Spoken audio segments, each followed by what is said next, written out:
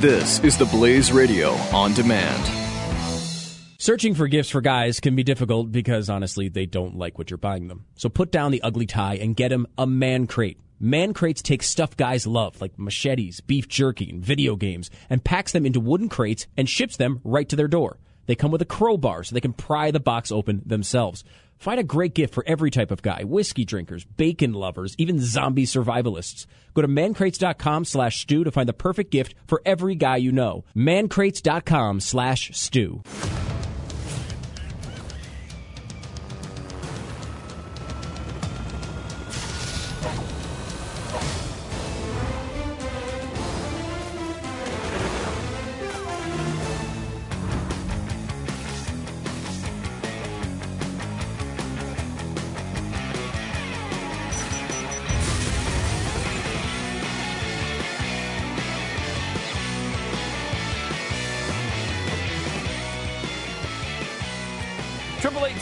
Back, it's Pat and Stu.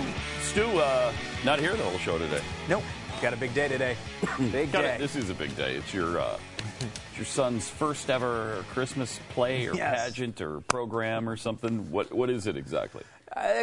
What you just described. Play, program, pageant. Play, program, pageant thingy is what I've been referring to it as. He goes to a little thing at church, a couple days a week, and they have their big extravaganza today. So I gotta bail a little bit early. I'm excited. I'm pumped up. That's fun. He seems to be into it too, although I'm not entirely sure he actually understands what's going on. Yeah. He's 3, so he's in that point where he's like excited about Christmas generally. He knows who Santa is. He knows the real story of Christmas as much as you can, I suppose, at 3. But he, I don't know that he fully knows all of it yet. He's still when we ask him what he wants for Christmas. He kind of he doesn't really have anything, and then you suggest things. You'll be like, well, he likes this show, Jake and the Neverland Pirates on Disney. And so he said, do you want something from Jake? Something like that? And then the next time you ask him, he'll repeat that. He just repeats the things you've suggested to him. So now he would just be like, do you want a paper plate? So then next time he's like, I want a paper plate. I want a paper plate. That's what we're hoping for, at least. You might want to have him checked. I think at what point does this joke run out? He's now 3. Before.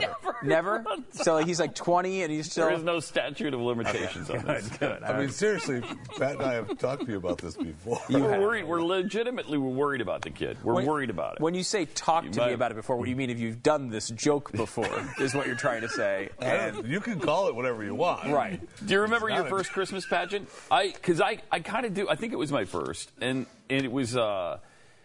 grade school on the mean streets of Helena. They had that sort of thing in Helena, Montana? Very dangerous. Did they do it? Had to be heavily guarded. Or something? Completely locked down, heavily National guarded. Guard? Yes. Yeah, troops were called in. And I remember being the Grinch, and we did it in front of my parents, and at least my mom was there. I don't remember if my dad was able to come, but those were good times. And then at the end, we all got done, and all the classes get out in the hallway because it was this big hallway. It echoed like crazy, so we sang Silent Night. And then up on the next floor, where the 6th graders all sang harmony upstairs. Nice. And it sounded... I remember it sounding incredible. It probably didn't at the time. Yeah. But, and then we all had to get into armored vehicles and try to make our way home through the bloodbath. Those were for some of the harrowing parents, times. it was probably horrific. It was like a lot of parents didn't make it home. They just didn't make it home. Montana, we're talking about, right? Yeah, Helena, Montana. Mean streets. People it's dead everywhere. I was looking this up recently. The crime statistics don't back up your vision of. No, they don't show that. I don't want to back up Pat. I hate to be on Pat's side for this, but cities like that you can't show. No, you can't. It's all covered up. I don't understand this. It's all covered up. Cities like that you can't show. You can't show. You can't show that. It would raise the national crime average too high. Oh, okay. So they're hiding it. They're covering it up. It's covered up. Okay. It's covered up. It's interesting. Classified information now. I feel like when I look into a lot of the things we talk about on the show, like, I don't know, the invasion of the island of Spice, and I find that... Holy crap. Why are you bringing that up? A lot of the facts are a little bit Did you actually, speaking of which, we haven't looked into your discharge papers yet. Oh, yeah, you were bringing them in. I haven't found them. I've been looking for them. I thought you said you knew right where they I were. thought I did too, but we've moved several times. So you don't have your military discharge papers? We've moved. I have them. I just don't know where they're at right now. Do you have the medals that you earned in the battle? Or yeah, I showed them to you. You showed them on the air? Has he showed them on the air? Maybe Where was I when he showed them on the air? Because I don't remember that I was on happening. the radio pre-show. That was on the radio pre-show. That's right. Yeah. Maybe yeah. we could bring those out. You could show them to us again. Okay, I've got them back there, I think. Okay. I don't think I've taken them, put them back in the safe yet. They didn't look like medals for a war. I can't help what they look like to you. I mean, war is ugly. Sometimes the medals might not be as pretty as you remember either, but that's just the way it is. Huh. Okay. Makes a lot of sense. Interesting. I don't know why it all is of a interesting. sudden, we're talking about the interesting. mean streets And then, because it led right to nothing war. like war. Because it's The mean streets might be bad, but they are bad. Neither of them were bad. when we stormed the island, You weren't was there. it? You've never been there. He had a wonderful childhood. Did you actually look up crime stats for Helena? No. I'd be interested to see because They're probably not that high. I bet there probably hasn't been a violent crime committed there in 60 years. All right, 888-727-BECK. Ed Henry challenged a little White House hypocrisy It's a good yesterday. clip. It's a good clip. Yeah, I haven't seen it yet. You've seen this one? I heard it this morning. Ed Henry goes after Obama, and the idea is Obama releases, this torture report comes out, which, by the way, was written by Democrats. It's a partisan report to try to basically make the Bush administration look bad. And so the president goes along with it and says these practices are un-American. Ed Henry had an interesting observation as to potentially a little hypocrisy here. Watch. So can you explain how the president believes that it's un-American to use these techniques, but it was okay to ramp up the drone policy, and basically thousands of people around the world, innocent civilians, were killed? What's the moral equivalency there? How do you have moral authority when innocent civilians are killed by drones? Well, I think the difference here, Ed, is, and this is a stark difference in the way that the United States conducts our policy and the way that terrorists around the world conduct their policy. That there is significant care taken and there are significant checks and balances that are included in the system to ensure that any counterterrorism action that's taken by the United States of America does not put at risk innocent lives. But they do in the end. I understand there are safeguards, but in the end, we've seen many cases around the world where U.S. drones have killed innocent civilians, despite those safeguards. Well, and what so I'm how do saying you have is- moral authority? What I'm saying is that is a stark difference than the tactics that are employed by our enemies. Who seek to use car bombs to actually target innocent civilians. Civilians. No one's defending the terrorist tactics. Okay. But by your But tactics, you're asking about our moral authority, and I think there is a do very you have clear moral difference. authority There's if a innocent very clear civilians- difference. There's a very clear difference between the tactics that are used by terrorists and the counterterrorism That's not the tactics that are question, employed douche. by the United States of America that go to great lengths to protect the lives of innocent civilians. I mean, that is really bad. I mean, he's intentionally not understanding the question. Well, is that black or white? Well, the sky is blue, and I think we've all been saying it's blue. It's blue. No, we're talking about that piece of paper. Is it black or white? It's blue. The sky is blue. It's a big difference between blue and black. I mean, that's just horrible. I mean, honestly, I think Ed Henry goes a step beyond where you could go, because the question here, let's just take innocent civilians out of it, because that gives Josh Earnest an out. He just starts talking about innocent civilians. Let's just talk about the terrorist. Yes. You have a policy in which you cannot slap them, but you can kill them. That is that's ridiculous. Thank you. Without a trial. Without questioning them. These are not, and by the way, these are not people, and that's such a good point, because these are not even people found on the battlefield. Yeah.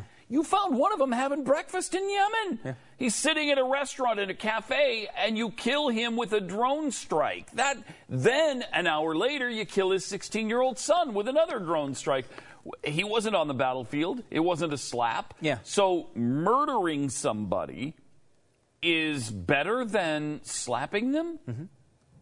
It's unbelievable. And let's take Great logic from Ed Henry. Although he shouldn't, you're right, he shouldn't have gone to civilians. He was trying to make the point even stronger, which it is stronger. The idea that you not only have a policy in which you will kill terrorists but not slap them, but you have a policy in which you will kill terrorists and innocent civilians and not slap the terrorists. That is great. I mean, it's a great point by Ed Henry, but it unfortunately gave him a little side road to get out and say, well, I'm not innocent civilians and terrorist tactics are totally different. Like, it was a ridiculous out by Earnest. Ernest, and he would have found some other way, I'm sure. So it's not Ed Henry's fault here. But, I mean, just the idea that it's okay to kill a terrorist with no trial. Right. Okay, but there's no trial in Guantanamo either. But also, no opportunity to get information from them. Yeah. The reason why we justify the tactics that are in these enhanced interrogation tactics is to hopefully get information that saves others' lives. In this case, you're just killing them. So we get none of that information. It's just over instantly. I mean, what would you rather have happen to you? Would you rather be slapped? Would you rather stand awkwardly for a few hours? Would you rather not sleep for a couple of days? Or would you rather go in and have no life? I'm going to want the life. Even if it's unpleasant, you're going to want the life.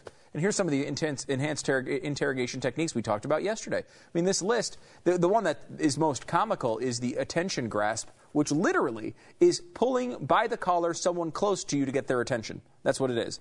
There are a few in here where there were instances that went beyond the described policy that did result in negative actions, like, for example, the nudity one. One was somebody was nude but left out also in the cold and died of hypothermia. Well, that's not the policy, but you get the point. There was stuff in the report that was bad. It just wasn't typically the policy. It was more of an outlier of the policy. Not only that, the CIA says just not true.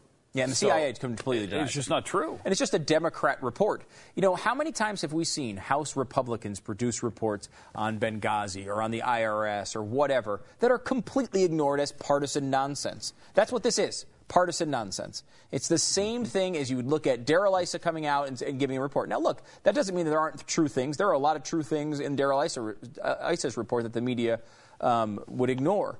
But here, that's how this should be viewed. It's coming from a partisan source, so you look at it. There may be great information in there, but you take it with a grain of salt. A lot of this information just came from terrorist lawyers.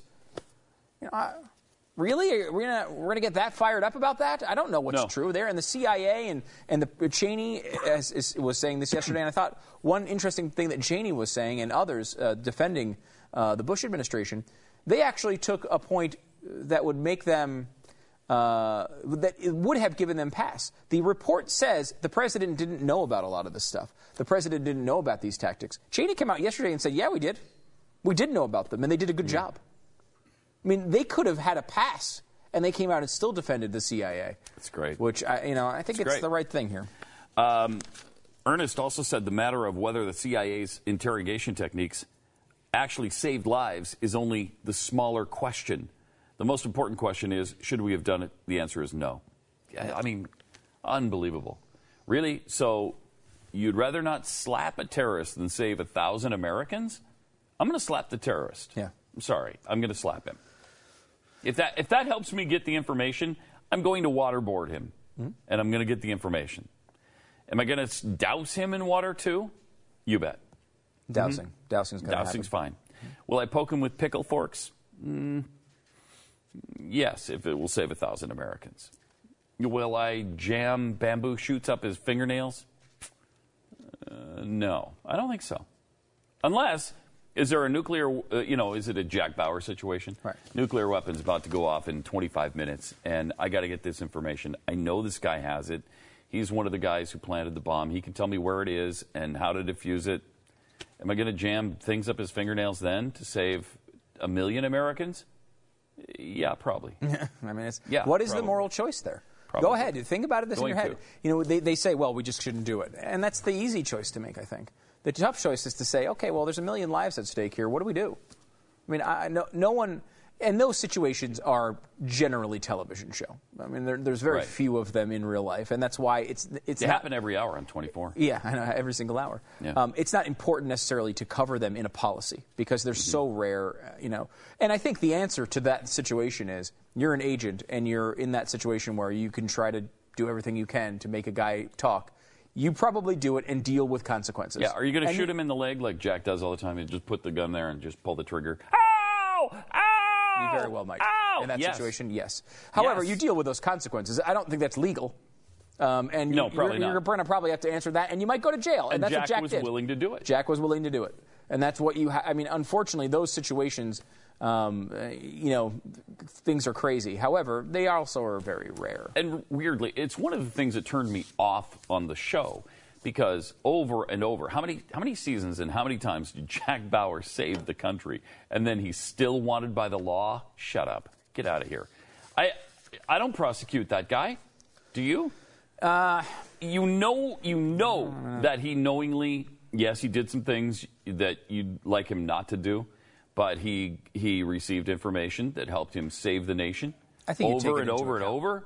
I don't prosecute that. I think guy. you take it into account. I mean, I pardon him. We were talking about, and maybe that's the answer. That's part of the process. Yeah. The presidential pardon is part of the legal process, Right. and maybe that's the answer. I think it still needs to exist in that realm. We've talked about this with Edward Snowden, though. A lot of people say, is he a hero or is he, is he a traitor?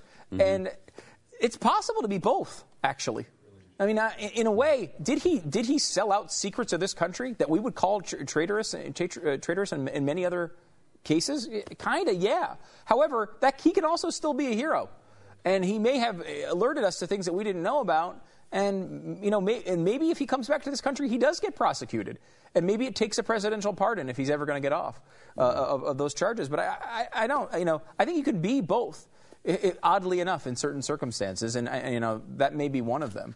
I just don't like the idea that we're supposed to sit here and you answer these questions in these general ways, and they're not general way questions.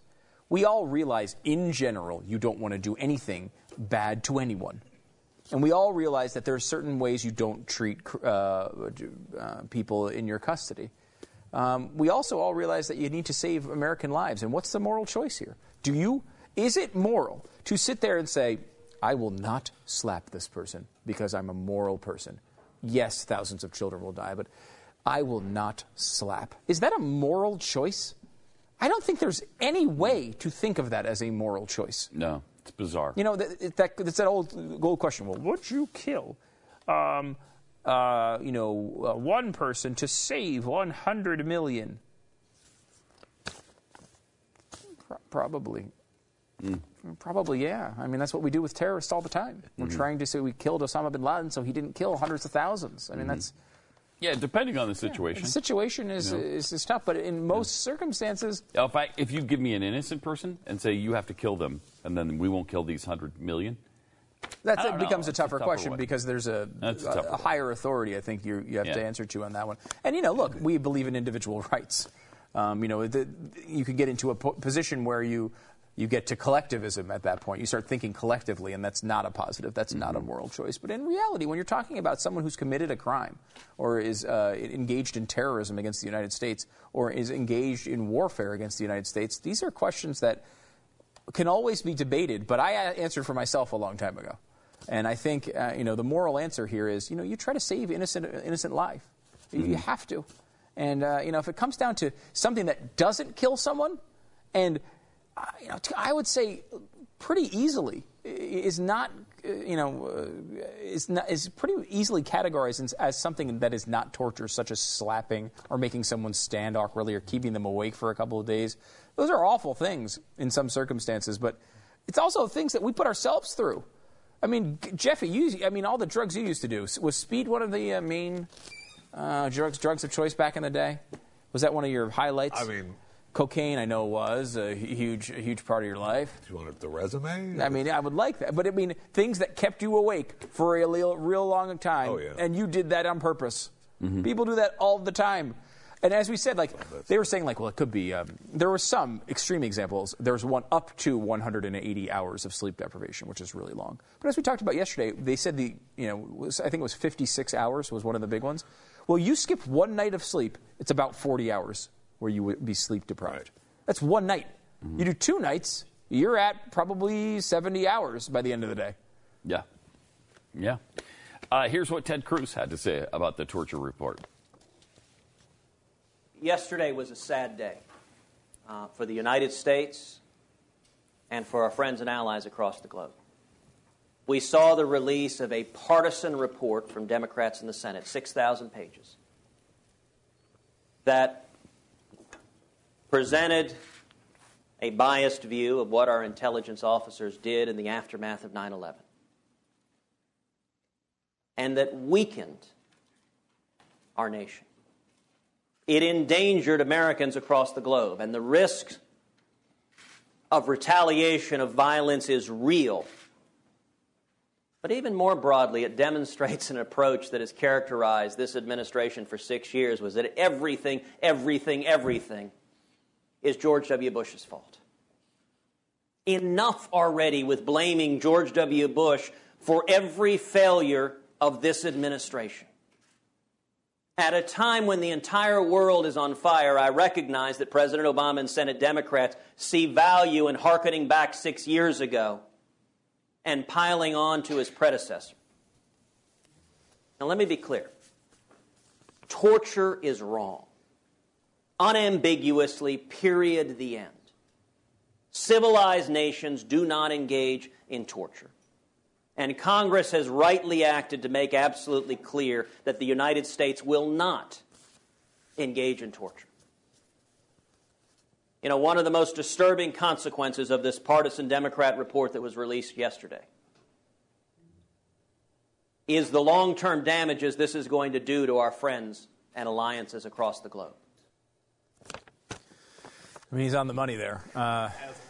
As he usually is, right? I mean, this is what Ted Cruz seems to do every time. And, he points out correctly it's a partisan Democrat report, which very few have pointed out.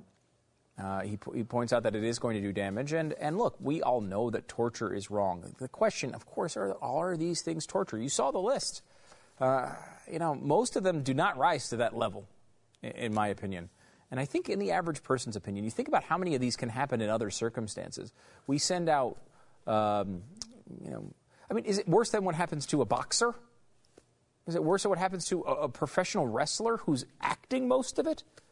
I mean, is it worse than what happened to an actor in a movie, a stuntman? I mean, if you can't rise to those levels, can you possibly call it torture? I mean, the fact that they're not willingly a participant in it has something to do with their being confined. As we said today on the radio show, the 13th Amendment outlaws slavery except if you commit a crime. You can be a slave. You can be a slave in this country. Slavery still exists if you've committed a crime. They can lock you up. They can restrain you. They can make you work. That's what happens when you don't put yourself in those situations. You don't try to blow up our buildings. Very odd that this would happen to you, and probably won't. All right, 888-727-BECK is the phone number.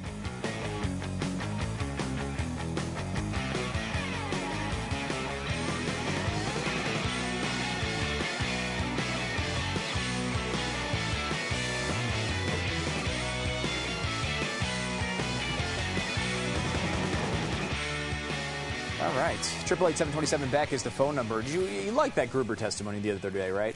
I mean, it was sort of punched into the back of everybody's mind because of this important Senate torture report, shockingly released on the same day. What an utter coincidence. But he was testifying about his role in the passage of the Affordable Care Act. He apparently had very little to do with it. He was not an architect. We know that. No. Watch his statement on this issue, because there's some new evidence you might need to know after you hear it. Do you solemnly swear or affirm the testimony you're about to give will be the truth, the whole truth, and nothing but the truth? Please be seated. Let the record reflect that witnesses have answered in the affirmative. Please be seated. Thank you for the opportunity to testify voluntarily today. Mm-hmm. I'm pleased to be able to address some statements I've made regarding the Affordable Care Act and the reaction to and interpretations of those statements. I'm a professor of economics at MIT. I'm not a politician, nor a political advisor. I worked extensively with Governor Romney's administration and the Massachusetts legislature to model the impact of Governor Romney's landmark health reform legislation. I did not draft Governor Romney's health plan, and I was not the architect of President Obama's health care plan. Okay. Not. So he's not the architect. Not the. He certainly didn't write it, and he was not even the architect of it. No. Definitely not. Here's the same guy, Jonathan Gruber, in 2010, talking about his role in Obamacare. You're hearing a lot of discussion now about the Patient Protection Affordable Care Act, which passed last March 23rd. This was the single most important piece of government legislation, perhaps since World War II. Certainly the most significant piece of domestic social policy legislation since Medicare was introduced in 1965. True. What does this bill do? Well, this bill tries to, and let me full disclaimer, I'm going to describe it objectively, but I helped write it. So I'll be objective. I'll try to be objective, but just full disclaimer, I was involved in writing the legislation. So there is some bias involved here. Huh. He wasn't the architect, and he didn't help write it. But he helped write it. He was involved in writing it. He helped write it, and he was involved in writing it. Oh, okay. So I guess, again, we're supposed to believe the guy who got caught and is under oath now, as opposed to the guy speaking freely in 2010. Yeah. By the way, right after the thing was actually written, in 2012, 2013, he has a lot of comments where he's saying, well, this is why the political process went this way. And he's talking about something that happened several years ago.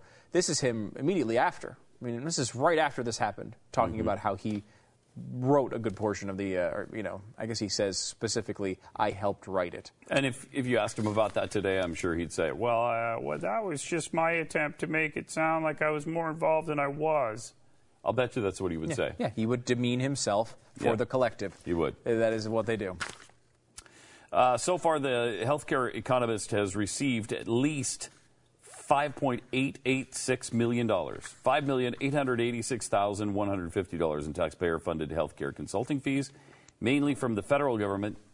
But he also got $103,500 from the Department of State, $392,000 from Minnesota, $392,000 from the U.S. Department of Health and Human Resources, $400,000 from Vermont, $400,000 from Wisconsin, $481,000 from Michigan, $1.7 from the Department of Justice, and $2,050,000 from the U.S. National Institutes of Health. That's a lot of stinking money. And greatly exaggerated. Yeah. It puts him well within the left's absolutely hated it and despised wealthiest 1%. He, as Gruber said on PBS's Frontline, June 13th, 2012, he met with then Senator Obama in 2006. He said, when people sort of knew he was thinking about it, running for president, but he had not announced yet, I went down basically to do the tutorial for him and on what we'd done in Massachusetts. So he's already priming the president on what he had helped create in Massachusetts, because Obama was planning to do the same for the nation, and how it would work, and basically thinking about expanding it to the national stage. Next time I see him is summer 2009. The big issue there is that you really want to make sure to move forward on cost control. I think that at this point he sort of knew we had a good plan on coverage, but he was worried about cost control. So he had a meeting in the Oval Office with several experts, including myself. Wait, he had what? Yeah.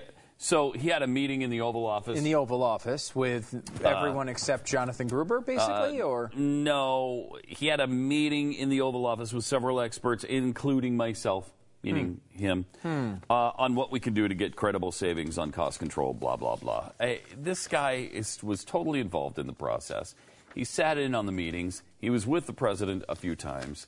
He knows what the deal was. They had these conversations, and now he's just trying to deny it all so that he can take one for the team, and he's willing to do that. He believes enough in what they've done here, in the infrastructure that they've created for big government and control over 17% of our economy, that he's willing to take that bullet. He'll take one for the team, and he's doing that right now. Doing a heck of a job of it. 888-727-BECK. More Pat and Stu coming up.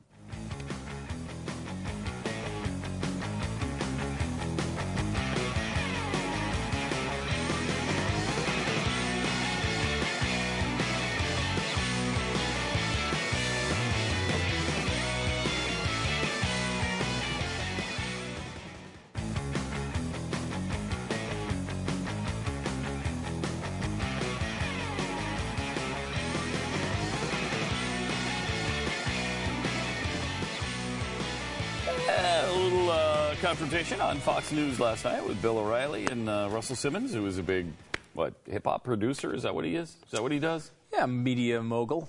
Media mogul, okay. And he is out speaking out about hands up, don't shoot, and I can't breathe, and all that kind of stuff. And so apparently black men are just being indiscriminately gunned down in the streets by police officers. They're not. But is that what he's saying? Because it's not true, but is that what his point is? I'm sure. Essentially, here's how it went with Bill O'Reilly last night. I believe the strife between poor blacks and the police is driven by black crime. That's the nexus point. Do you believe that? No. I believe that we can create a good relationship between police and community with sensitivity training, both for the community and for the police. But the bigger issue that you are not acknowledging is that the astronomical crime rate among young black men, violent crime, drives suspicion and hostility on the part of the police who have to be confronted with it. You won't acknowledge it, Russell. You won't acknowledge it. Let me say this to you. The broken glass laws and the way that the police approach community is a problem. The police are afraid of the community. It's true. And I think that requires some sensitivity training. And that is where we have to start. But if we want to start with the core, if there is crime or prison culture that ensues in the black community, or if the fabric of the black community is in some way disrupted, it has everything to do with your war on drugs. And the 95% of the people who go to jail for nonviolent, first-time offenses are people of color. This is such an interesting argument. And Russell Simmons is not taking necessarily the exclusively liberal position here. He's taking a very prominent libertarian position here. In that, that the war on drugs is responsible, and it sends a lot of black people to jail, disproportionately. There's a column by Jason Whitlock from ESPN, and we've read a lot of Jason's stuff. He's had some really interesting stuff over the past year or two, and we've talked about him a lot. He's a columnist, and his column was, first of all, he said, by the way, there is no problem with white cops shooting black people. There's not an epidemic problem at all, which is pretty tough to say. But he went on to sort of blame the same type of thing, where it's like this law and order sort of thing that came in with Goldwater and Reagan results in a lot of poor black people going to jail for crimes that aren't that important, and we need to look at that problem. And you do need to look at that problem. But I have a real issue with this argument because we're treating young African Americans as if they are incapable of avoiding crimes, as if they have no role in committing the crimes, as if they have no knowledge of what is legal and what is not legal. Isn't that demeaning to young black men? They don't know that drugs are legal or illegal. They don't know. There might be drugs that I would completely enjoy. Jeffy, you have a good list, I'm sure. They're wonderful, and I'm sure some of them are great. But I don't do them because they're illegal, and I don't want to get in trouble. So my culture tells me to avoid those things, even if I would like them, because they're probably going to get me in trouble. Nobody will know.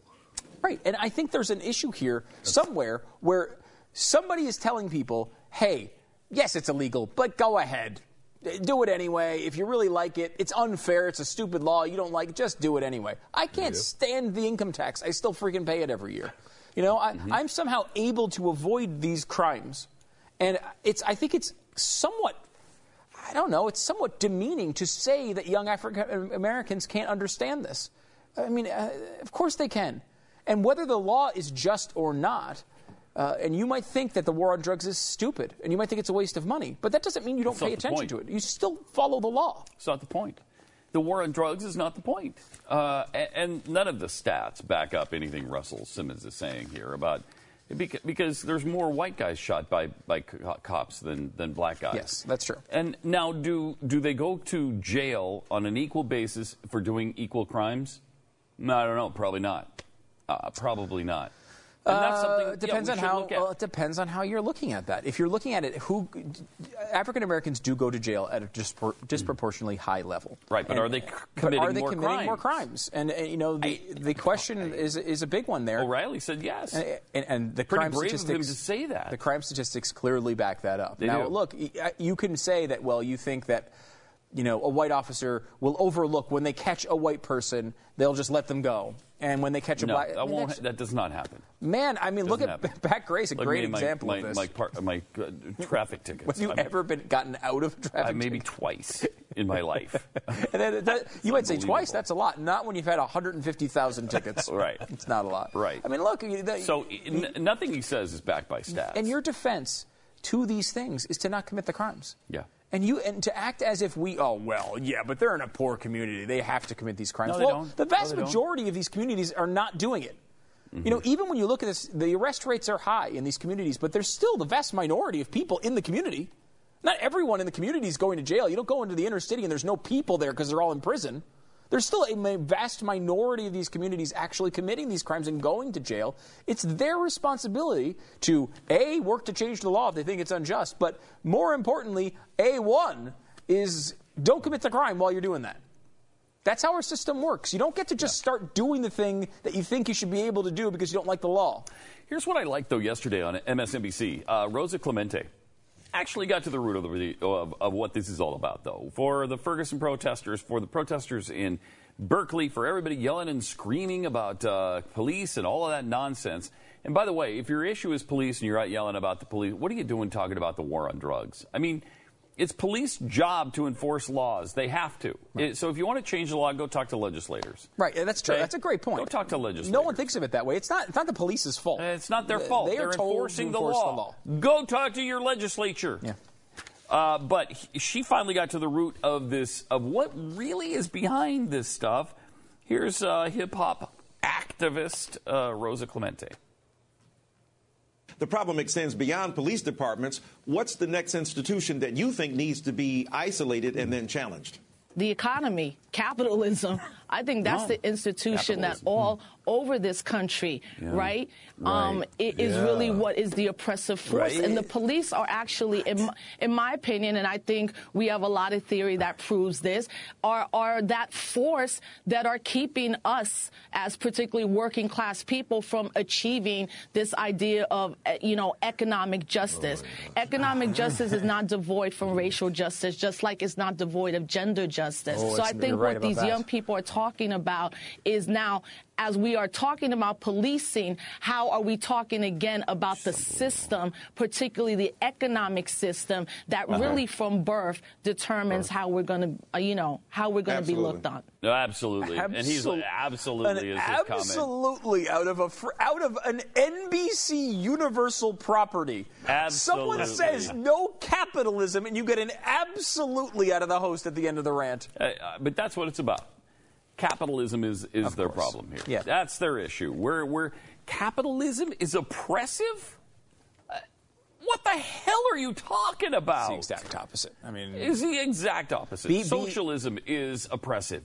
Yeah. Communism is oppressive. Of course. Capitalism is freedom. It's freed the world. Freedom. It's freed the world. I mean, and she says, racial justice and economic justice and social justice are not. They're all connected, Yeah, they all came from the exact same place. They are absolutely connected. The way you're talking about them, they are absolutely connected. And they are connected as a principle from Marx. They are a way to pitch. I mean, it goes back to the progressive era of this particular country and in the last century. But I mean, you go back to, Glenn's talked about it many times, Father Coughlin, who is a guy who people said Glenn was like. He was a guy who loved fascism, loved Nazism. He was a guy who came out and he said all these things about how great Nazis were, and he was a loudmouth guy who spoke on the radio. So that must be Glenn Beck. Actually, the name of his magazine was Social Justice. That was the name of it. He was pitching all of the things that we fight against and all of the things you fight for. That was what Father Coughlin was doing. And, these guys have seemingly no understanding of that at all. This woman, who's a hip-hop activist, also ran as the vice president of the Green Party in 2008. The Green Party is just half admitting what Democrats want to do. Socialists are fully admitting it. The Green Party is saying, well, we can't call it socialism, but let's do all the socialist stuff. And then Democrats are like, we can't really say it or fully do it. Let's just do as much as we can. This is the division in American politics on the left right now. And I mean, you think, they pulled on a crazy Green Party activist to talk here. But what did you get from the host? Absolutely. He agreed with the point that capitalism should go away on an NBC property that is worth probably billions of dollars, despite the fact that nobody watches it. Yeah, no question. 888-727-BECK. More Pat and Stu coming up. Absolutely. Oh, absolutely. Absolutely. You're totally right there. Capitalism is really the oppressive force. That's a really, really good point. Yeah, the entire basis for our network and how I get paid every day is definitely the big problem. That's oppressive. It's oppressive. By the way, now it's stop for a sponsor real quick. Right, but that's oppressive.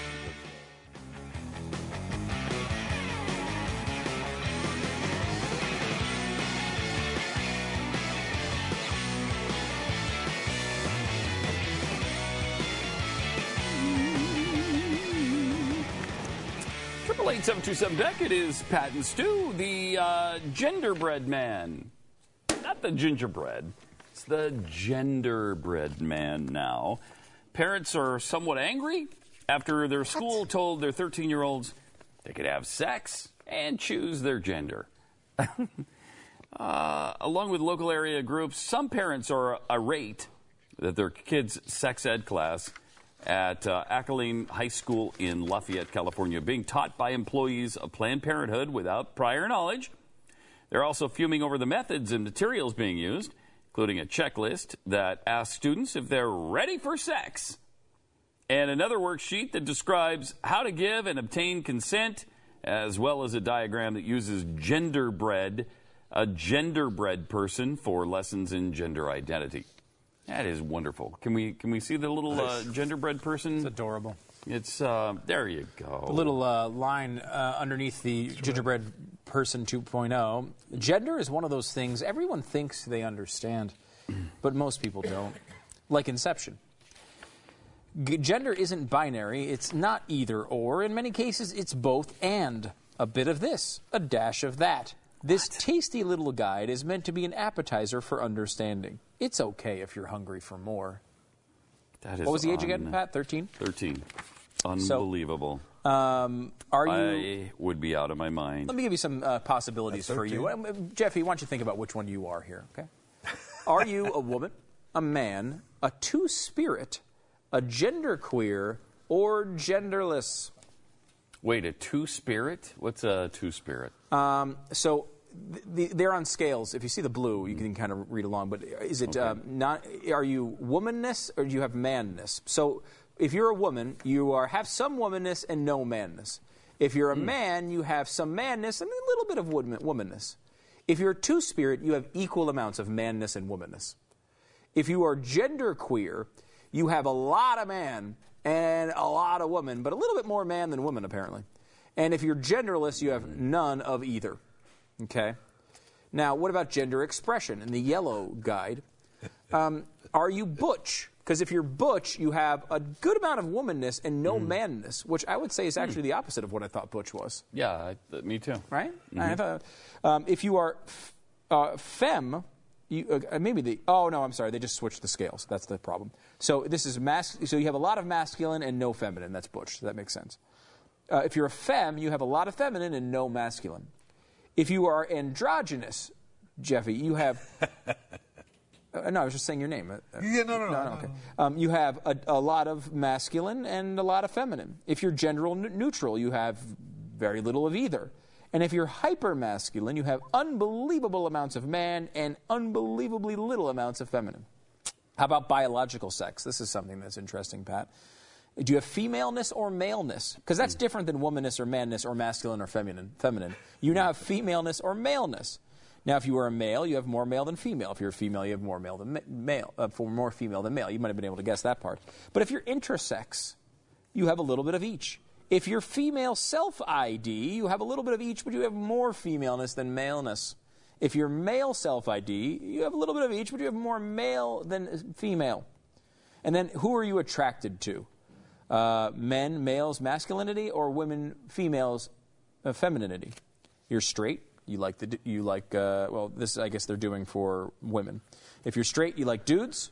If you're gay, you might like dudes too, though. Because if you're straight and a female, you like dudes. But if you're gay and you're male, you also like dudes. If you're pansexual, Jeffy, again, I'm just addressing you as part of the conversation. I'm not saying you're pansexual. Pansexual means you like everybody a lot. If you're asexual, you don't like anybody at all. And if you're bisexual, you like each a little bit. Apparently, bisexual people aren't actually really attracted to people. But pansexual people really like everybody. Huh. Now, there are some interesting questions the gingerbread person version 2.0 raises. However, none of them are questions I want my 13-year-old discussing in school with teachers. Now, this is something you should be out protesting about. This is something you should be out in the street. This is something you should be carrying signs about. This is something over which you should be down at your local school and demanding answers to. And if you're not getting the right answers, you're pulling your kids out of school. I mean, I don't know what else you do. It's not acceptable. I would not accept this, and I don't know how anybody does in their school district. If this is going on, it has to stop. First of all, Planned Parenthood has no business being in your school.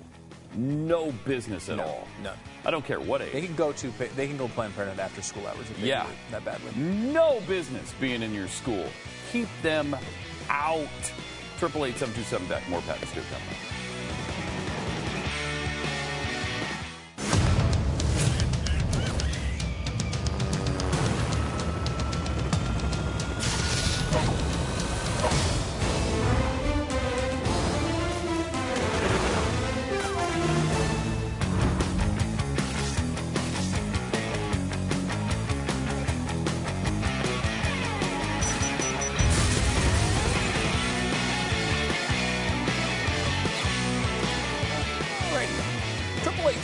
Back is Pat and Stu. The controversy continues to swirl around this Virginia rape case. Did it happen? Did it not? Most people, I think, now, some people anyway, believe it was a hoax.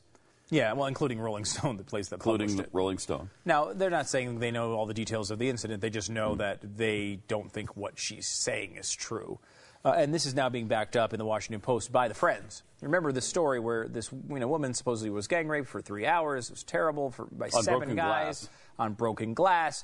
Then went to go find her friends, which, of course, could happen. I mean, you'd think, obviously, the best thing to do is call 911 immediately. But if you don't do that, you go find your friends, and maybe you want to have their support when you go to the police. Instead, they told her, you know what, though? That'll make the campus look bad. And, what about your position in sororities in the future? I mean, have you thought of that? It seems so absurd that it would ever go on. That was one of the first things. Do friends act like that? I mean, maybe. I don't know. I've never had a friend like that. Friends don't let friends report rape. Really? Yeah, that's a I thought that was drive drunk. That's I think a thing. No, friends don't let friends report rape. I think it's report rape. Okay.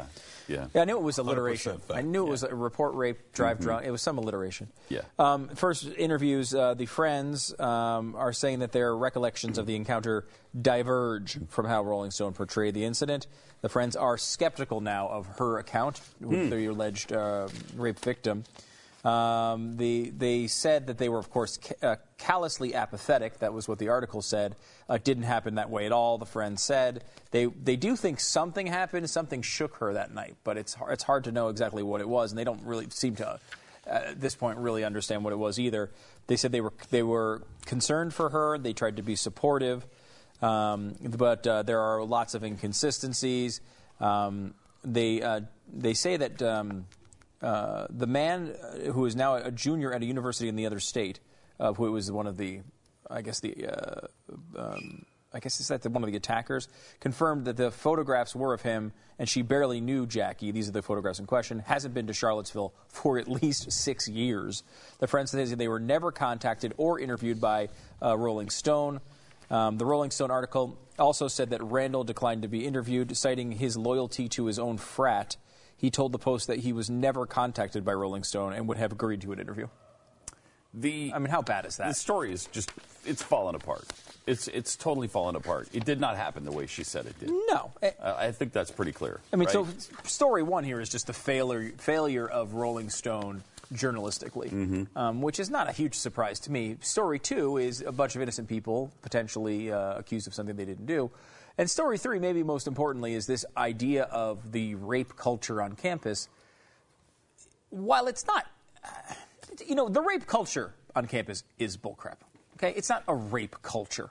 Okay, there is a sexually active culture there, and rapes do occur, and that's terrible. But it's not a rape culture. That's just a made-up, nonsensical term.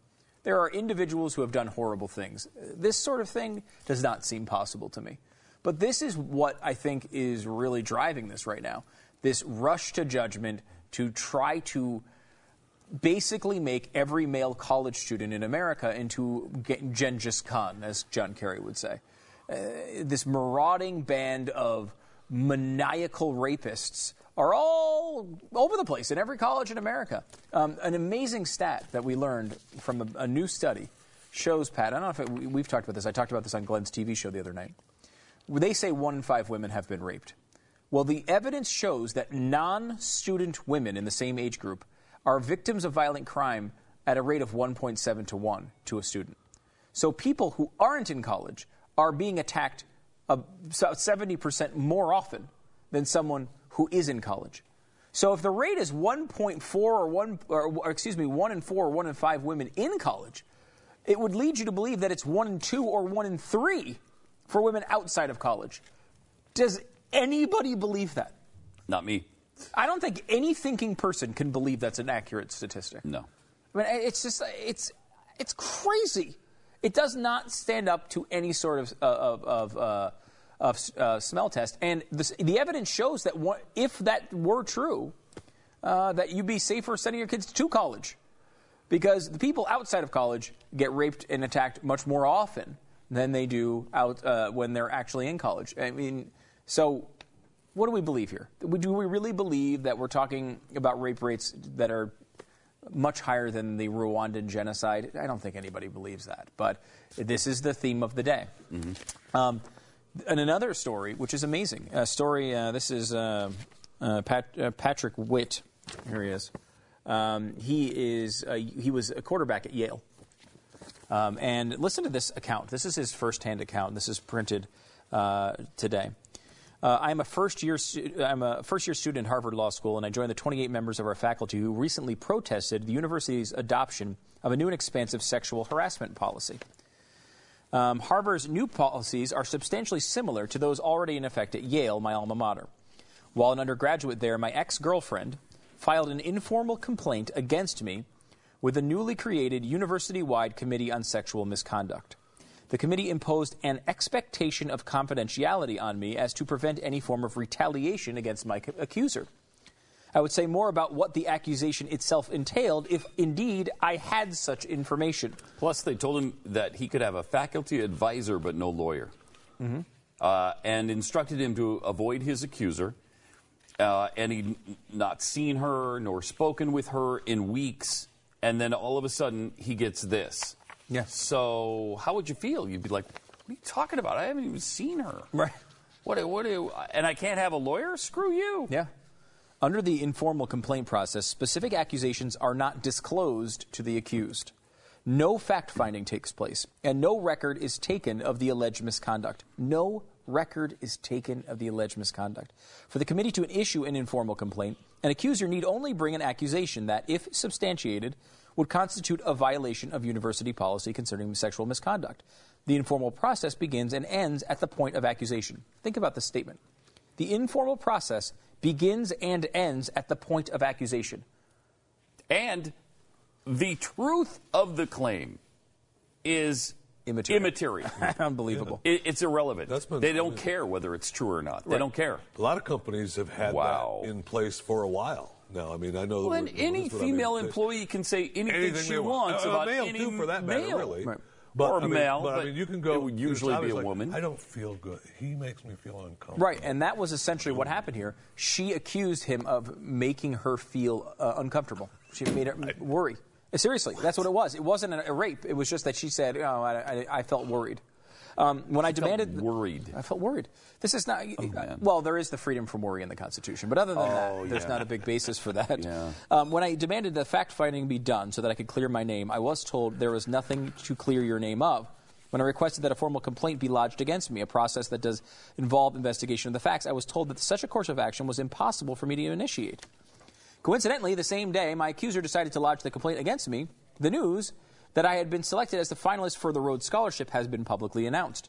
The news gained national attention with stories in every major media outlet and print online because of my position at Yale starting quarterback and the fact that my interview date was set for the same day as the last Harvard-Yale football game.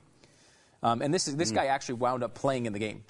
Decided to not go for the Rhodes Scholarship thing, to play for, to play for his team, which people recognized at the time as, wow, here's a guy who's, passing this big individual honor to work with the team, and it was widely praised.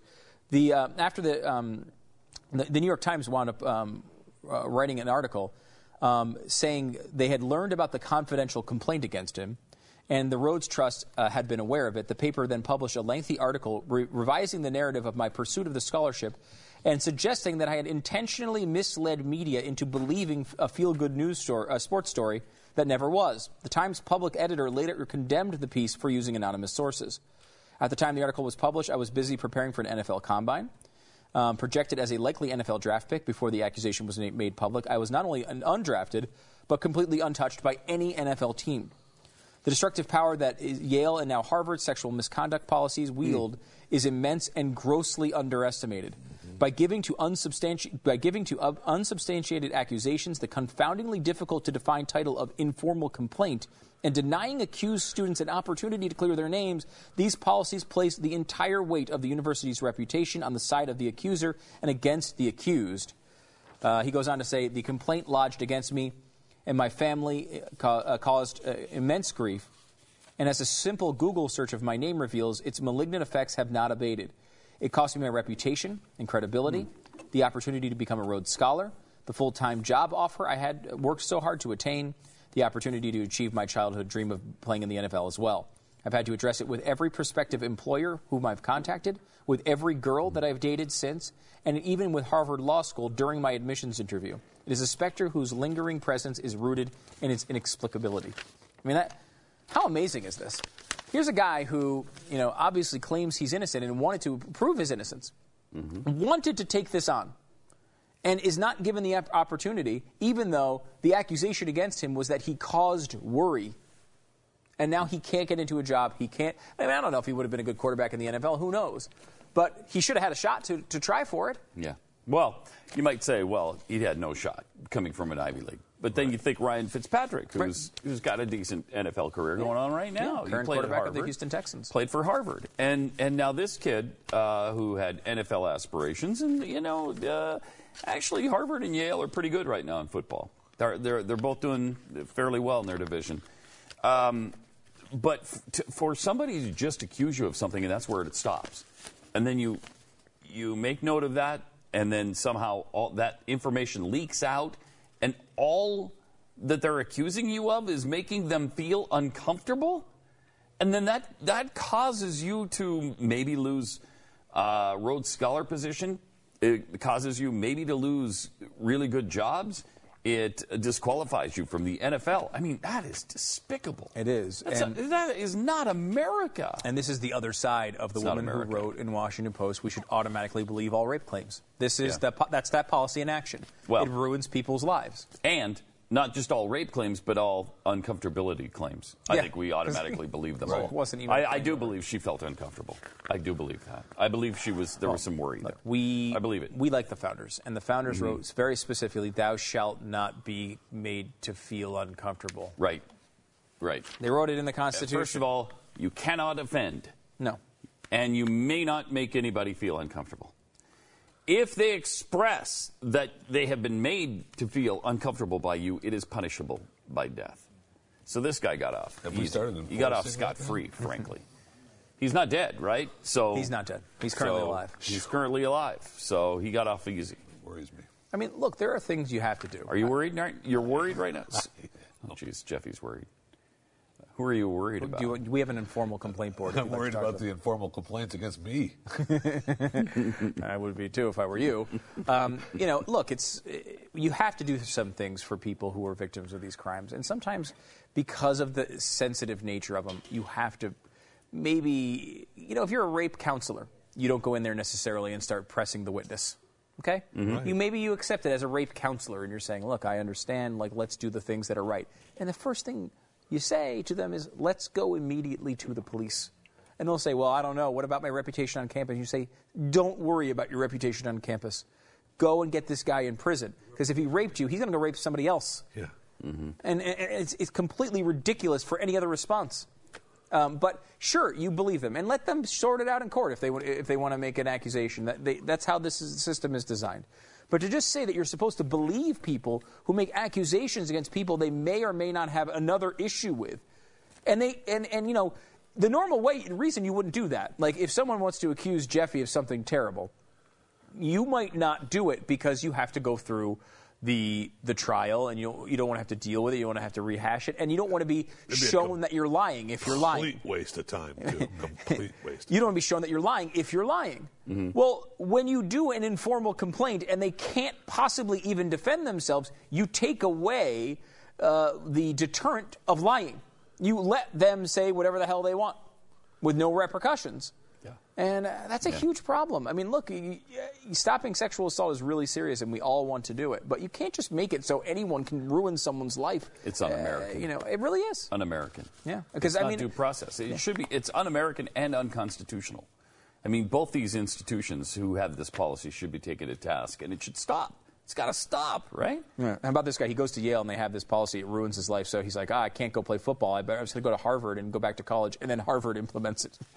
It's unbelievable. Oh, jeez. All right, 888-727-BECK is the phone number.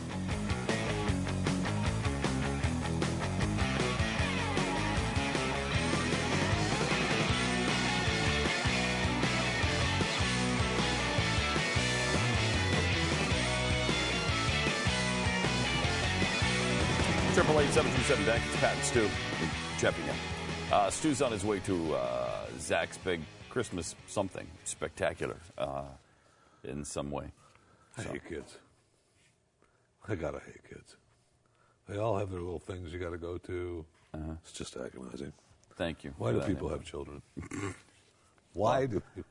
In my own case, I actually love my kids. You do? So, yeah. Mm-hmm. Yeah. Yeah. Are we on the air? Yeah. Mm-hmm. I love my kids, too. Of course you do. Yeah. Love them. All right, you were kidding, right? Oh. Yeah, kidding. Support for gun rights, higher than it's been in decades. This is great. I bet. Pew Research found that 52% of Americans say the Second Amendment rights are more important than gun control, up 7 percentage points from just December 2012 after the Sandy Hook shooting.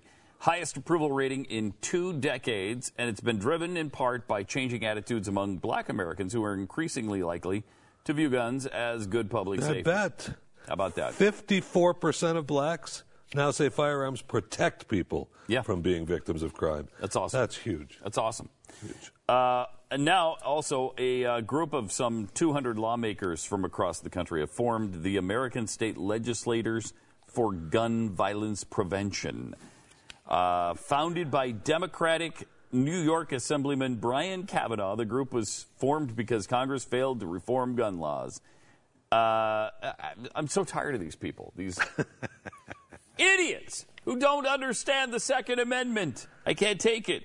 One of them, of course, was Piers Morgan, who seems to be a little bit backing down from his really harsh stance that he took last year, which contributed to him leaving his job. Major downfall. Yeah, it was. I mean, the American people just don't support it, and even liberal American people, for the most part, he went too far. And he seems to be agreeing with that now. He seems to be softening a little bit. He kind of made nice with Megyn Kelly the other night. Here's part of what he said on guns and gun control. Do you regret what happened at CNN? You know, your stance on guns basically led to the end of your show because people just said, I don't want to watch this. I don't want to watch the British guy telling me about the American Second Amendment. I got that. I don't agree with it, and I don't regret it. To me, it remains unconscionable that a country of the power and magnificence of the United States of America could allow 20 first graders to be blown to pieces in their classrooms, and the reaction... But you went right to the gun thing and less to the mental health. The reaction, well, it's all part of it, but the bottom line is absolutely nothing has been done to stop that happening again. I find that... Let me ask you this, though. Do you think the way you delivered the message was too alienating to be heard? Okay, I think I became too aggressive. I think I didn't listen to the other side as much as I should have done. I think that there is a culture of gun ownership in America, which I didn't afford enough respect to, and I totally agree with that. I think if I had my time again, and I'm actually working on a guns movie, actually, it would be a much more two-way conversation I would have with people to try and understand why America has an obsession with guns, as many people see it, and how you get to a place where there is more safety involving guns than perhaps there is now. Please tell me she asked him what she followed up with. So when can we expect that movie, Pierce? Yeah, because we're all on the edge of our seat. How far along are you into that process? You know, there's two things I want to see. One's the new Star Wars series. The other is your deal on guns, man, because, wow. I got to tell you, I may be willing to see his movie before Star Wars. Wow, am I looking forward to that. That will be good. Yeah, how is it possible that this guy still doesn't understand? He certainly does. Where America is on guns. It helped us free ourselves from your stupid country, Piers, in the first place. The ownership of guns and our culture where we accept that everybody can own one within reason helped us overcome the most powerful army in the world. I mean... You know, the country that you seem to want to stay in? Yeah. Although he doesn't. He's over here for some reason. You know, if Great Britain is so great. No, that's what I mean. Yeah, our country, right. The U.S. Yeah. So if you like Great Britain's policy on guns, go back. Go home. All the Brits will probably agree with you over there. This gun culture is crazy. Yes, that's right, mate. And you'll have a 90 share in Great Britain. But it didn't work out for you so well here. Trust me, there's no ban on flights going anywhere in the world from this country. That's anywhere. correct. That's so right. hop on it. 888-727-BECK. Also, we have the Yale Book of Quotations. The first one was published in 2008. And now it's been updated with the annual list of the top 10 quotes from 2014. So let's start at number 10. And there is a three-way tie for 10th. Oh, boy. I don't know how that happens, but... so there's 13, right? Yes, let's see, 10. Yes. Yeah, so we actually get some bonus this year. Every time I get an opponent, I mean every time I get a chance, I'm home. That's according to Kansas Senator Pat Roberts, responding to whether or not he actually sees or actually resides in Kansas. State, right. Yeah. So every time he gets a chance to go home, he goes home. Tied for 10th, great nations need organizing principles, and don't do stupid stuff is not an organizing principle. That's according to Hillary Clinton. I don't even remember that quote, do you? That had to have been recently. I've never heard that quote. That was August 10th. This one from Biden, I do know. Isn't it a bitch? I mean, this vice president thing? That's just Joe. That's just Joe. Joe being Joe. At number 9, we have always conducted our relationship privately, and we hope that we consciously uncouple and co-parent. We will be able to continue in the same manner. That's Gwyneth Paltrow and Chris Martin in a statement about their separation. So they've always conducted their relationship privately, and they hope that as we consciously uncouple and co-parent, we will be able to continue in the same manner. Okay, that's privately. Nice. So she wants it to remain private. I bet she does. Yeah. Talk about somebody that's fallen from grace, though. Gwyneth Paltrow? Yeah. Kind of has. Yeah. A lot of people think she's a nightmare to be around and to work with. At number 8, this is from venture capitalist Tom Perkins' letter to the editor in the Wall Street Journal on January 24th.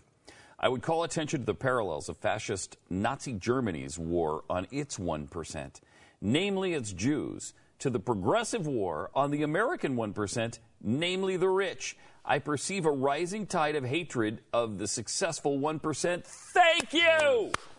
That's a brilliant, that might have to be, in my mind, the best quote of the year, at least so far of all these quotes. That's great.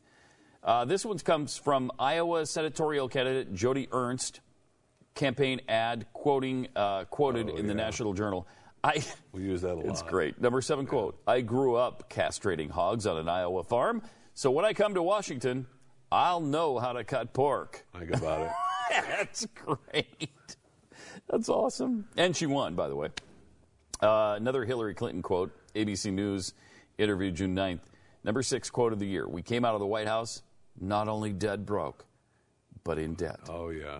It was sad. That was sad news. That tore at the heartstrings of all Americans because they came out of the White House not only dead broke, but in debt. I mean, I don't know about you, Pat, but I didn't realize it was that bad for them. Well, When I knew had that, I known. What would you have done? Would you have contributed? Would you have helped in some way? Would you have sent a sandwich to them? I would have liked to have given more to the Clinton too. Global Initiative than I have. Yeah, which is zero so far. I would have liked to have given more than what zero. I had to the Clinton Global Initiative. You know, they're only worth $115 million That's now. it, though. So they're practically still dead broke. They're getting by. Number 5 from Los Angeles Clippers owner Donald Sterling. It bothers me a lot that you want to broadcast that you're associating with black people. Number 5 quote of the year. Can we ever be on his side ever, or no. just against him? No, you forever? can't. Just against him. You can't ever say he got kind of a raw deal. No, you can't say that. You can't ever say that. No. What was she doing, recording him, setting him Well, up we like have said that. We have. You said can't ever that. say that. You can't We ever have say, said that. Man, what are they doing? They took his team away. They just took it away. Yeah, they did. And we know you're an owner. Well, of he an sold NBA it. Megabyte. He sold it. Well, he made some cash. Made some money. $2 billion. It wasn't about the money for him. One of which he'd already he been a received. billionaire. That's true. Number 4 quote of the year from TMZ reporter Adam Glynn questioning Roger Goodell, who's the NFL commissioner. Mr. Commissioner, we found out by one phone call you guys have a whole legal department. Can you explain that? That's on why they hadn't been able to view the Ray Rice incident. I don't know. That's not that great. At number 3, the chant of the demonstrators, hands up, don't shoot. Thank you. Oh, my, I thought we were going to just let that go by. Hands up, don't shoot. Number Thank you. 3. Number 3. Even though it wasn't a true thing, they still gave it number 3. Hands up, don't shoot is not true? No, it's not true. It didn't really not in the case of Michael Brown, anyway. You know, there might be other cases where you want to say, hey, my hands are up, don't shoot. But that didn't apply to the situation they've applied it to. The number 2 quote of the year from Bridget Ann Kelly, an aide to New Jersey Governor Chris Christie, in an email. Time for some traffic problems in Fort Lee. Boom. That got him into some problems, into some hot water, although he's completely recovered from that, by the way. Oh, my God. You don't hear about this scandal at all anymore. It's completely over. And what would you guess? Have you seen this? Have you seen it? I did. Oh, you saw it. So everybody knows. I can't breathe. Number 1 quote of the year. I can't breathe.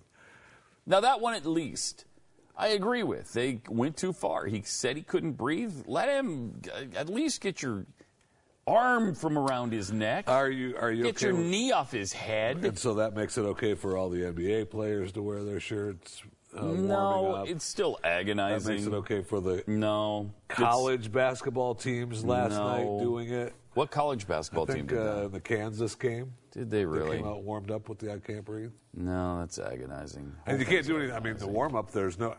I heard them talking this morning saying that there's no. There probably will be soon, but there's no requirement as to what they have to wear to warm up. Oh. You know what I mean? But I find that hard to believe because if a team has a deal with Nike or Reebok or Under Armour, I think they do have to wear that stuff. Yeah. That would be the deal. NCAA, you think? Well, I'm sure that's true in the specifically NBA. NBA. Yeah. But the NCAA probably close to that.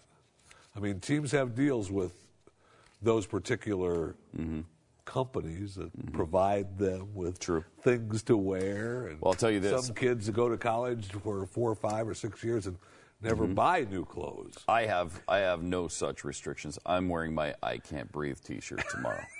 Okay? 888-727-BECK. More Pat and Stu coming up. You don't have a deal? No, Nike I don't have any Nike deal. No Under Armour. I'm wearing I Can't Breathe all day tomorrow. Okay. I Can't Breathe.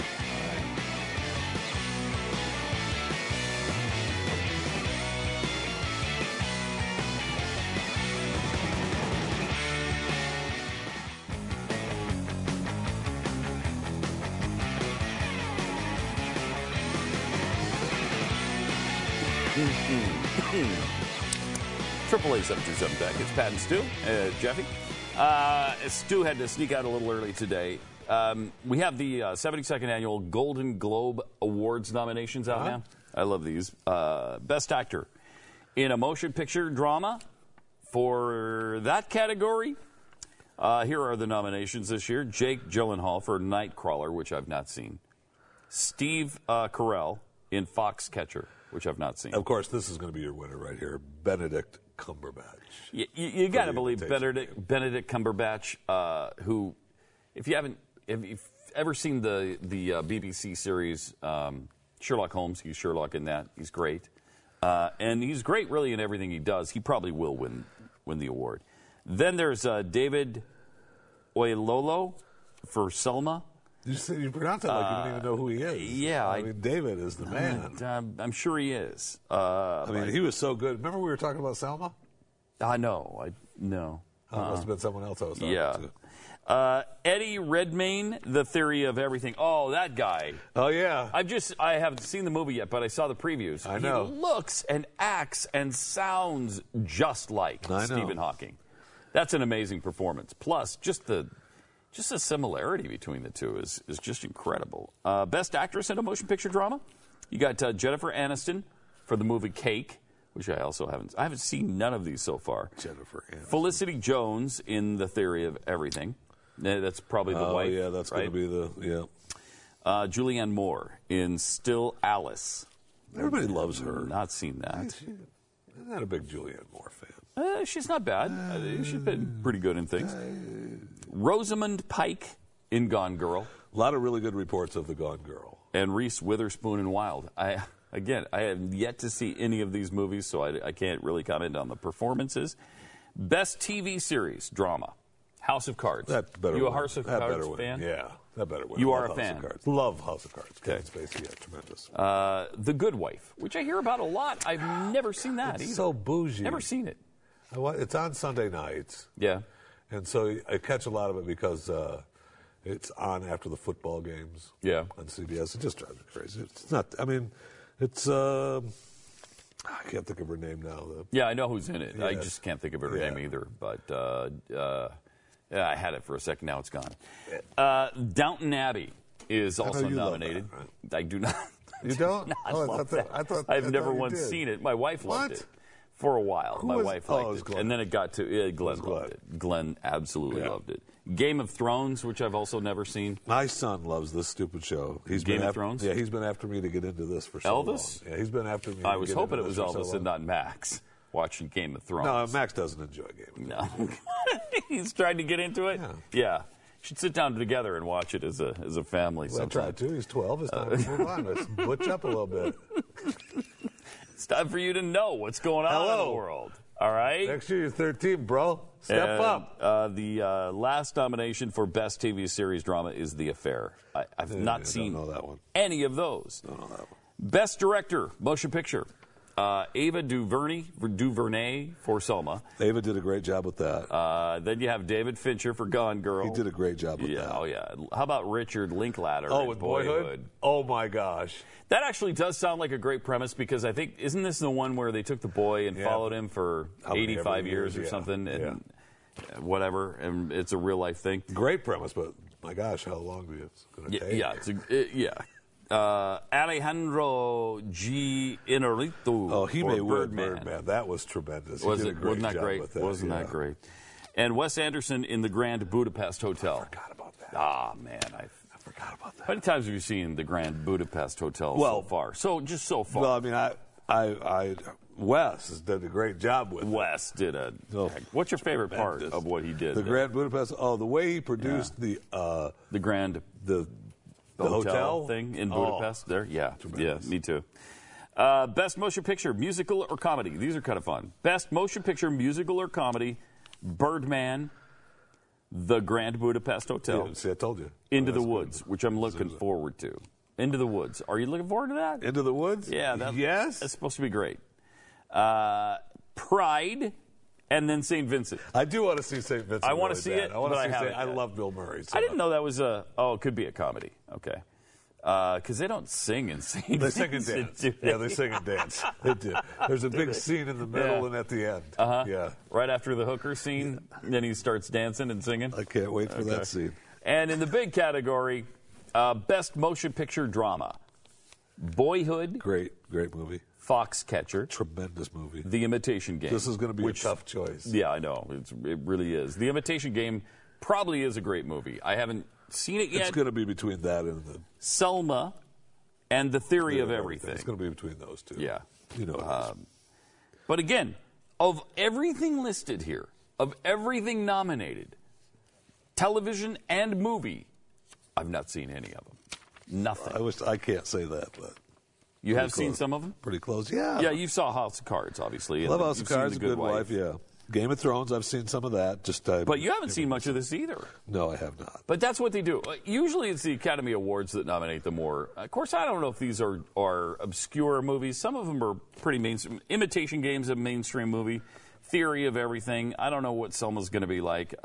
Probably politically charged. And some of these are, they're brand new, like Wild. I mean, that's brand new. Brand Into the Woods, I don't think is even in theaters. I can't be expected to go to a theater. Yeah. I want them in my home. That's right. Exactly right. And they need to be doing that. You know what is in your home now? Doing that soon. I'm looking forward to seeing in my home Guardians of the Galaxy.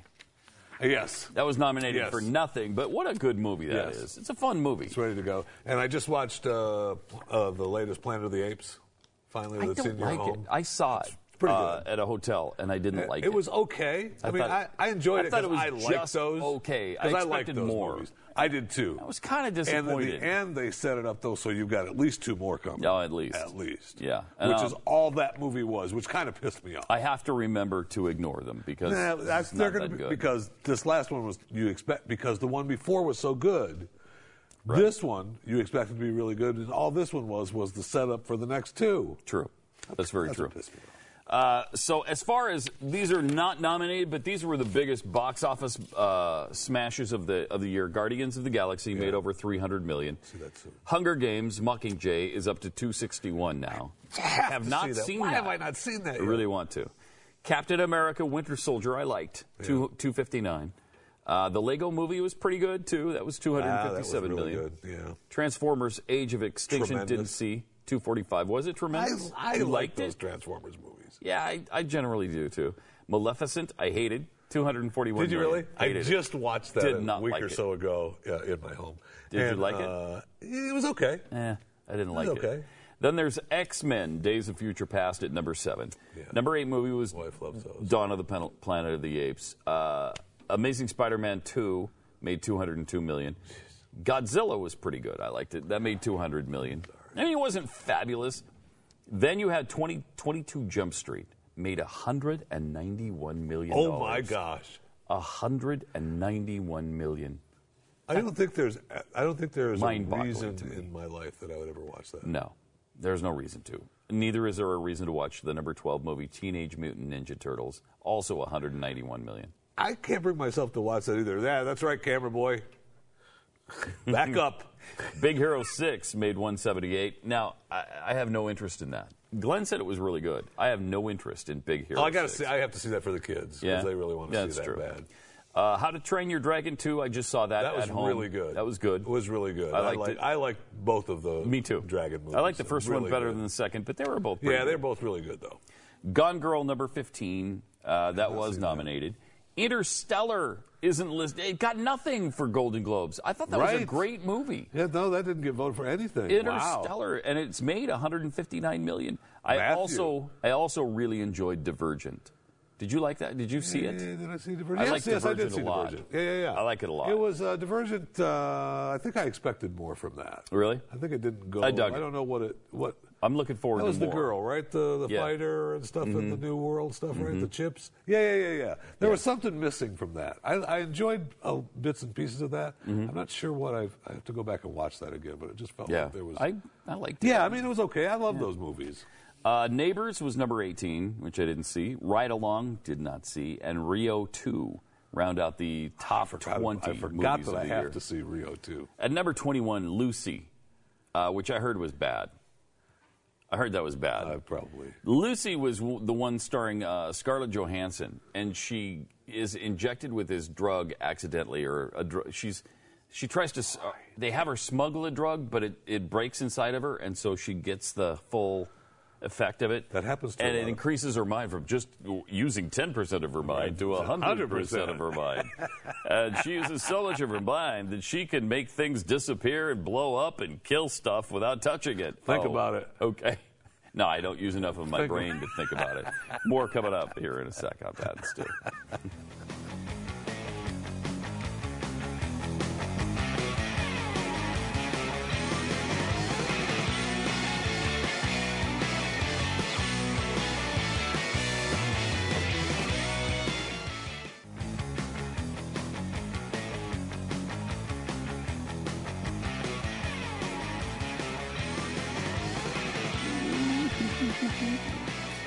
Hello. And welcome back. It's Pat and Stu, 888-727 Beck. We promised to talk about this yesterday. Special K. Not the cereal, actually, this time. It's the hallucinogen.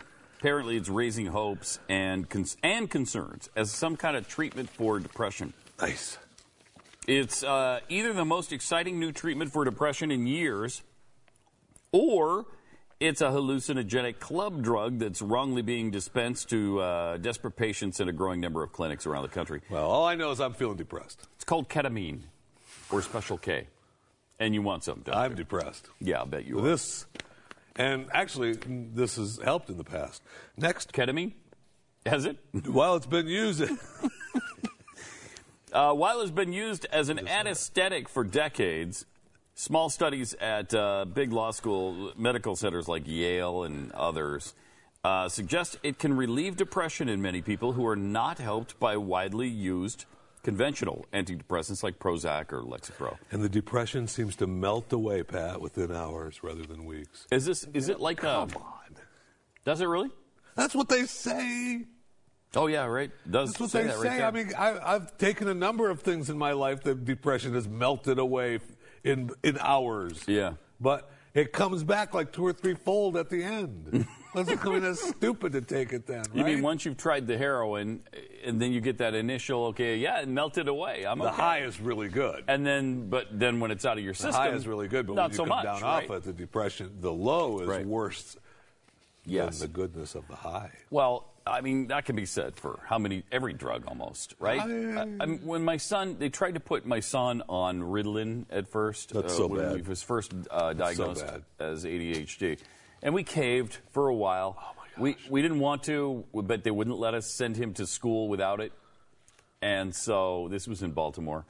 And so we caved in for a short time, but we, against our will and our better judgment, and then we just saw what it did to him. And once it came down, it helped him get through. Oh my gosh, through class. But when he got home at 3:30 or 4 in the afternoon, he'd crash, he'd cry. It was a mess. He was an emotional mess afterwards. So that downward spiral afterward was just not horrible. Not working. Obviously, he was diagnosed with ADHD, but does he actually have it? Yeah, I'm sure he had it. I'm sure he probably still has it. But we, instead of loading him up on Ritalin, we homeschooled. Well, we went through that big time with my oldest son, Elvis. A lot. I mean, they wanted to medicate him. He was ADHD. Bad. Yeah. They diagnosed him with all this stuff, and we fought hard not to make that happen, and we never did. And thankfully, because it would have screwed him up even worse, because down the road they actually diagnosed him with Tourette's. Wow, really? And all the docs. Elvis has Tourette's? All the docs said that if we had given him the other medicine, he would have been screwed up even worse. It would have screwed up everything. Wow. Yeah. I've never heard him yell, "Oh boy!" On the football field all the time. Yeah. Oh yeah. Actually, what's funny is seriously, if you watch when he was playing all the time, when you would see him on the field in between plays, in the huddle, a lot of times when they were on breaks and stuff, you'd see his helmet. Oh, really? Oh. But when he was in school, he would hold. He was able to control it a little bit. It's mild. I mean, it's not. It isn't. Ah! Right. He's not screaming upset. No. Well, not because of Tourette's. Not for that reason, anyway. But he would control it. But when he would come home in the afternoon, he would just sit down and have to let it go and shake it out. Oh, okay. And then it was okay. Yeah. It was okay. But man, they tried everything to get him on medicine. And Good, it wasn't good because it was because he was out of control. I was like, I just it's bad. I just opened the gates on both sides of the house and said, I bet you can't run around the house 10 times in under a minute. Go. Yeah, it's a great treatment for him. Come on. I mean, I'll bet 90% of us were ADHD when we were growing up, and they just didn't call it that. No. He's really overactive. We were overactive. Get out of the house. Go out of the house and go play football. Go play basketball. Go play capture the flag. Go do something with your friends. That's what we were told. Right. Go out and Go dodge ride your bike. bullets. Go dodge bullets on the mean streets of Helena. Right. That's what we had to do. Go collect chestnuts and throw them at each other. Go. But this ketamine, clinics are charging from $300 to $1,000 a treatment. That's amazing, and that's why they'll find some use for it. They're making way too much money. When they're hate capitalism. Hate it. Yeah. Well, so does Rosa Clemente. Oh, she is. She is right. So, yeah. Absolutely. No argument with that. Okay. I mean, look at the situation the world's in since capitalism. Okay. Right? Right. Right? Right. No. See you tomorrow. No, absolutely.